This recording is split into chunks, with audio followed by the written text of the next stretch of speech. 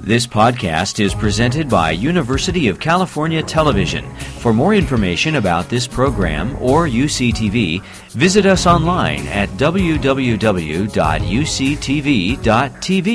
Enjoy the presentation.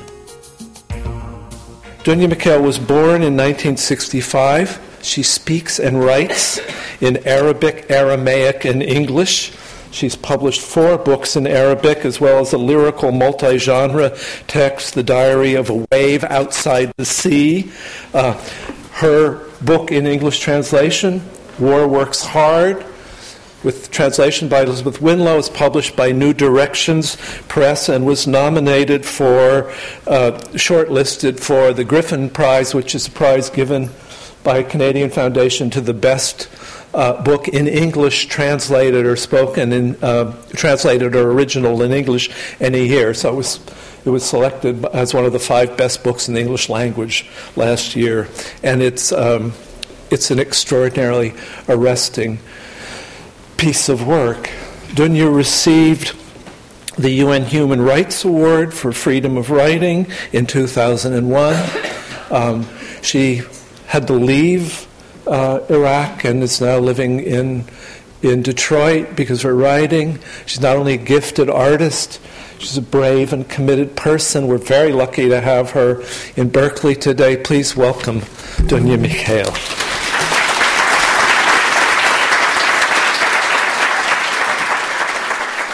I hope you'll not be really distracted by my heavy accent. As Robert said, this is my 3rd language I'm reading in, so please be patient with me.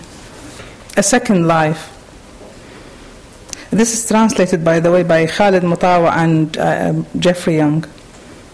After this life, we need a second life to apply what we learned in the first. We commit one error after another. We need a second life to contemplate the first. We marry and divorce. We need a second life to make the right choice. We need time to finish our prison sentences and then live free in the second life, loaded with experience. We need a second life for understanding. We need time to learn a new language and a second life to practice it and use it well. We write poetry and move on. We need a second life to know what the critics thought of us. Pain requires time to dissipate. We need a second life to learn how to live without pain. كم هي مجدة الحرب ونشطة وبارعة منذ الصباح الباكر تبعث سيارات إسعاف إلى مختلف الأمكنة تؤرجح جثثا في الهواء تزحلق نقالات إلى الجرحى تستدعي مطرا من عيون الأمهات. The war works hard. How magnificent the war is, how eager and efficient. Early in the morning, it wakes up the sirens and dispatches ambulances to various places, swings corpses through the air, rolls stretchers to the wounded, summons rain from the eyes of mothers, digs into the earth, dislodging many things from under the ruins. Some are lifeless and glistening, others are pale and still throbbing. It produces the most questions in the minds of children, entertains the gods by shooting fireworks and missiles into the sky, sows mines in the fields, and reaps punctures and blisters, urges families to immigrate, stands beside the clergymen as they curse the devil. Poor devil, he remains with one hand in the searing fire. The war continues working day and night.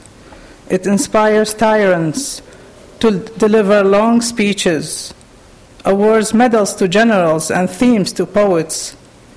It contributes to the industry of artificial limbs, provides food for flies, adds pages to the history books, achieves equality between killer and killed, teaches lovers to write letters, accustoms young women to waiting, fills the newspapers with articles and pictures, builds new houses for the orphans, invigorates the coffin makers, gives grave diggers a pat on the back, and paints a smile on the leader's face.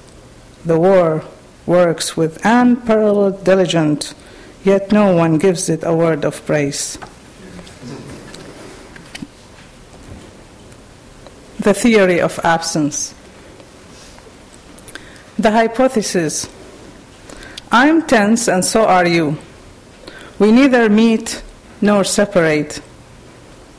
The desired result: we meet in the absence. The proof: as tension turns people into arcs, we are two arcs. We neither meet nor separate. The hypothesis: so we must be parallel. If two parallel lines are bisected by a third line, in this case the line of tension, their corresponding angles must be equal, a geometrical theorem. So we are congruent, because shapes are congruent when their angles are equal, and we form a circle, since the sum of two congruent arcs is a circle.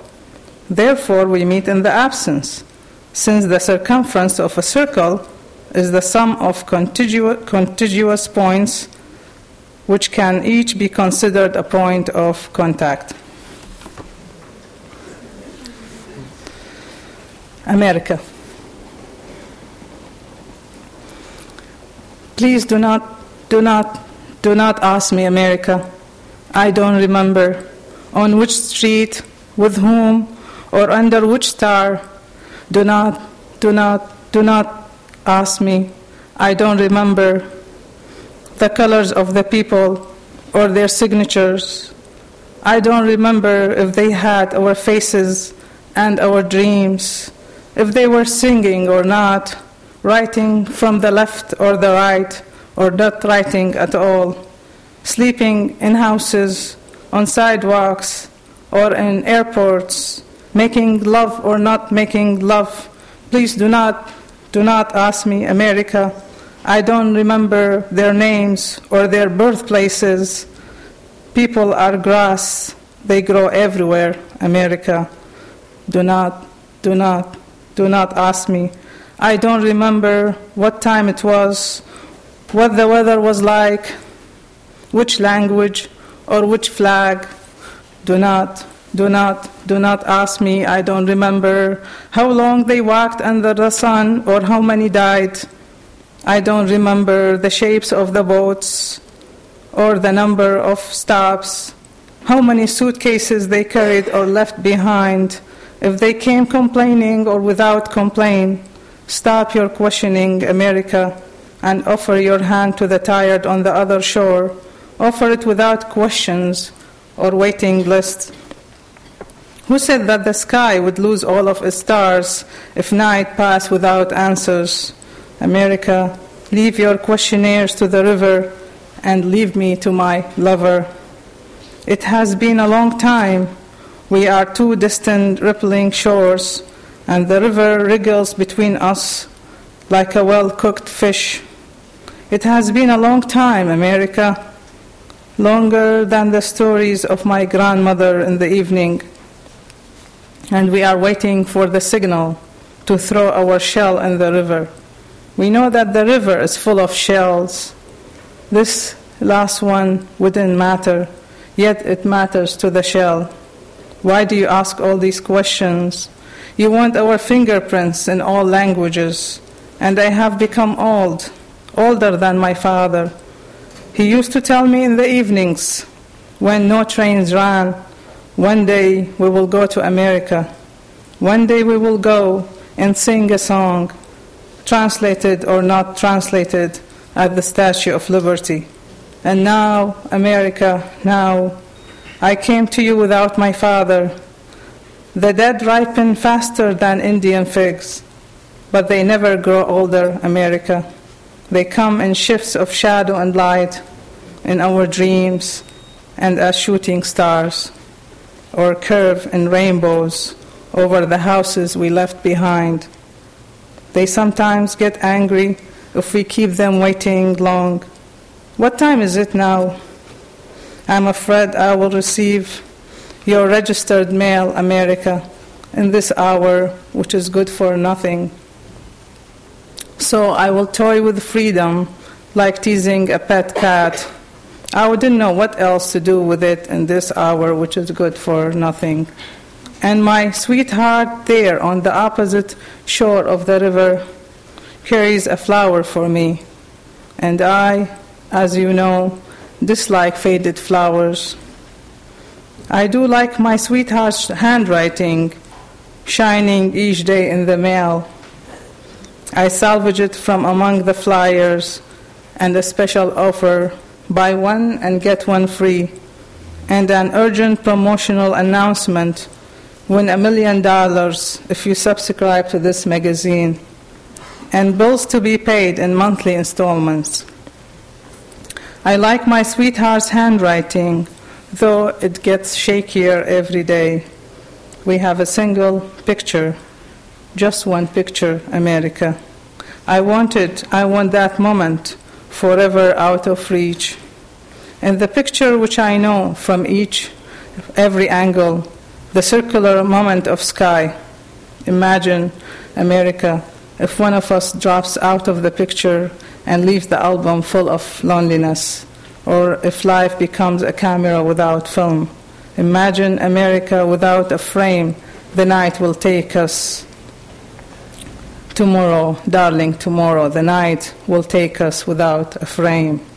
We will shake the museums forever from their sleep, fix our broken clocks, so we will tick in the public squares whenever the train passes us by.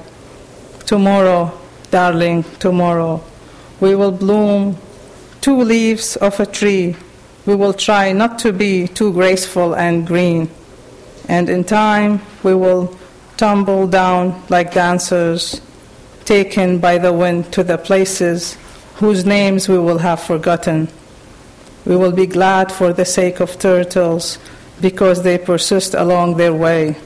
Tomorrow, darling, tomorrow, I'll look at your eyes to see your new wrinkles, the lines of our future dreams, as you braid my gray hair under rain or sun or moon.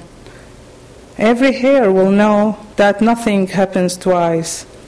Every kiss a country, with a history, a geography and a language, with joy and sadness, with war and ruins and holidays and ticking clocks.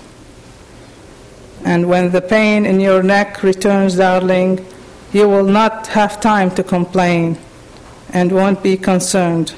The pain will remain inside us, coy as snow that won't melt. Tomorrow, darling, tomorrow, 2 rings will jingle in the wooden box. They have been shining for a long time on 2 trembling hands, entangled by the absence. Tomorrow, the whiteness will expose all its colors as we celebrate the return of what was lost or concealed in the whiteness. How should I know, America, which of the colors was the most joyful, tumultuous, alienated, or assimilated of them all? How would I know, America? That's 1 second. Okay.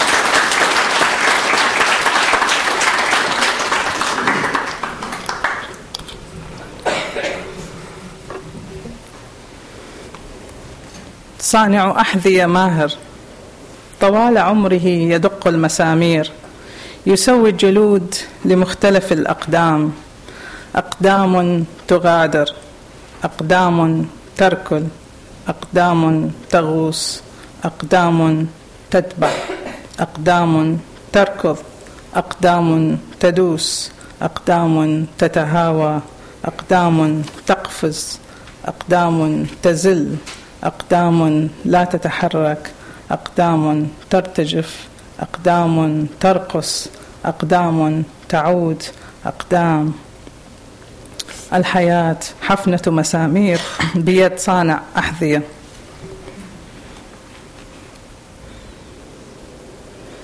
That was a shoemaker. A skillful shoemaker. Throughout his life has pounded the nails and soothed the leather for a variety of feet. Feet that flee, feet that kick, feet that lunge, feet that pursue, feet that run, feet that trample, feet that collapse, feet that jump, feet that trip, feet that are still, feet that tremble, feet that dance, feet that return. Life is a handful of nails in the hand of a shoemaker. Iraqis and other monsters. They are scary beings. They have dark, dangling heads. They roam the desert in bulls and lion skins. Their wide eyes glitter with swords.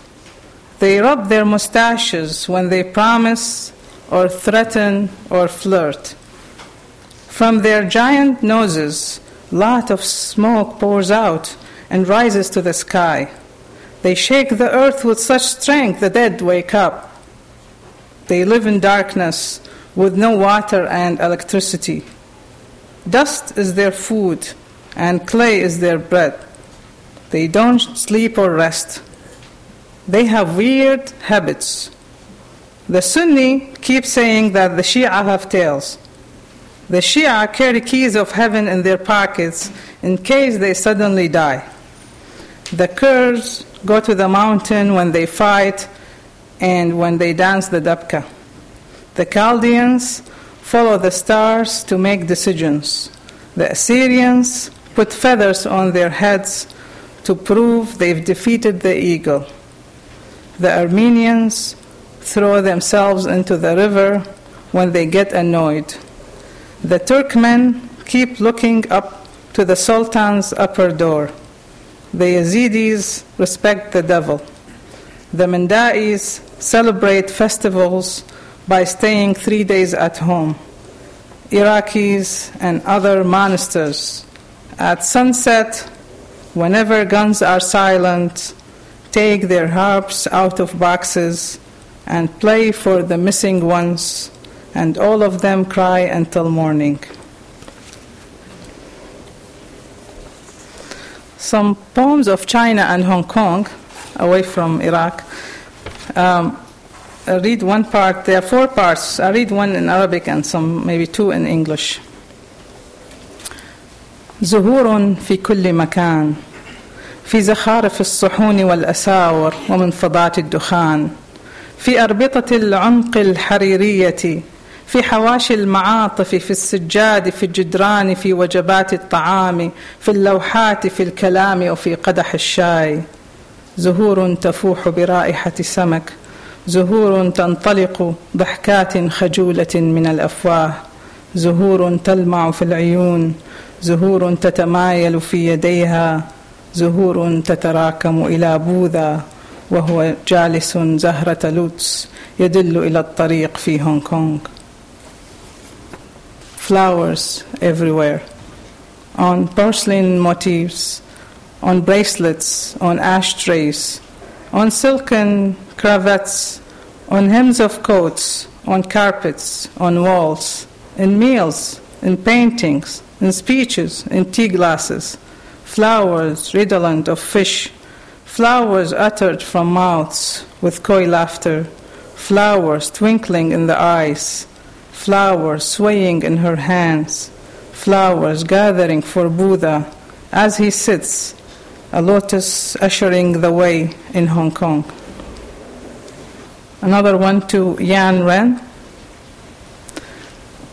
On the first morning of the new year, all of us will gaze at the same sun. My friends in Iraq, busy with the Americans and their tanks, and my American neighbors, busy with the Iraqis and their problems, and people in China, busy with their own business, and all of you, wherever you are, all of us will gaze at the same sun. Inanna. Inanna, by the way, is a goddess, Iraqi goddess of war and love. I'm Inanna, and this is my city, and this is our meeting, round, red, and full. Here, some time ago, someone was asking for help shortly before his death. Houses were still here, with their roofs, people, and noise. Palm trees were about to whisper something to me before they were beheaded, like some foreigners in my country. I see my old neighbors on the TV, running from bombs, sirens, and Abu Tubar. I see my new neighbors on the sidewalks, running for their morning exercises. I'm here thinking of the relationship between the mouse and the computer. I search you in the internet. I distinguish you, grave by grave, skull by skull, bone by bone. I see you in my dreams. I see the antiquities scattered and broken in the museum. My necklaces are among them. I yell at you, behave, you sons of the dead. Stop fighting over my clothes and gold. How you disturb my sleep and frighten a flock of kisses out of my nation. You planted pomegranates and prisons, round, red, and full. These are your holes in my robe, and this is our meeting. The prisoner. She doesn't understand what it means to be guilty. She waits at the prison entrance until she sees him to say, "Take care of yourself," as she always used to remind him when he went off to school, when he left for work, when he returned while on vacation. She doesn't understand what they are saying now at the back of the podium in their official uniforms. They report that he should be kept there with lonely strangers.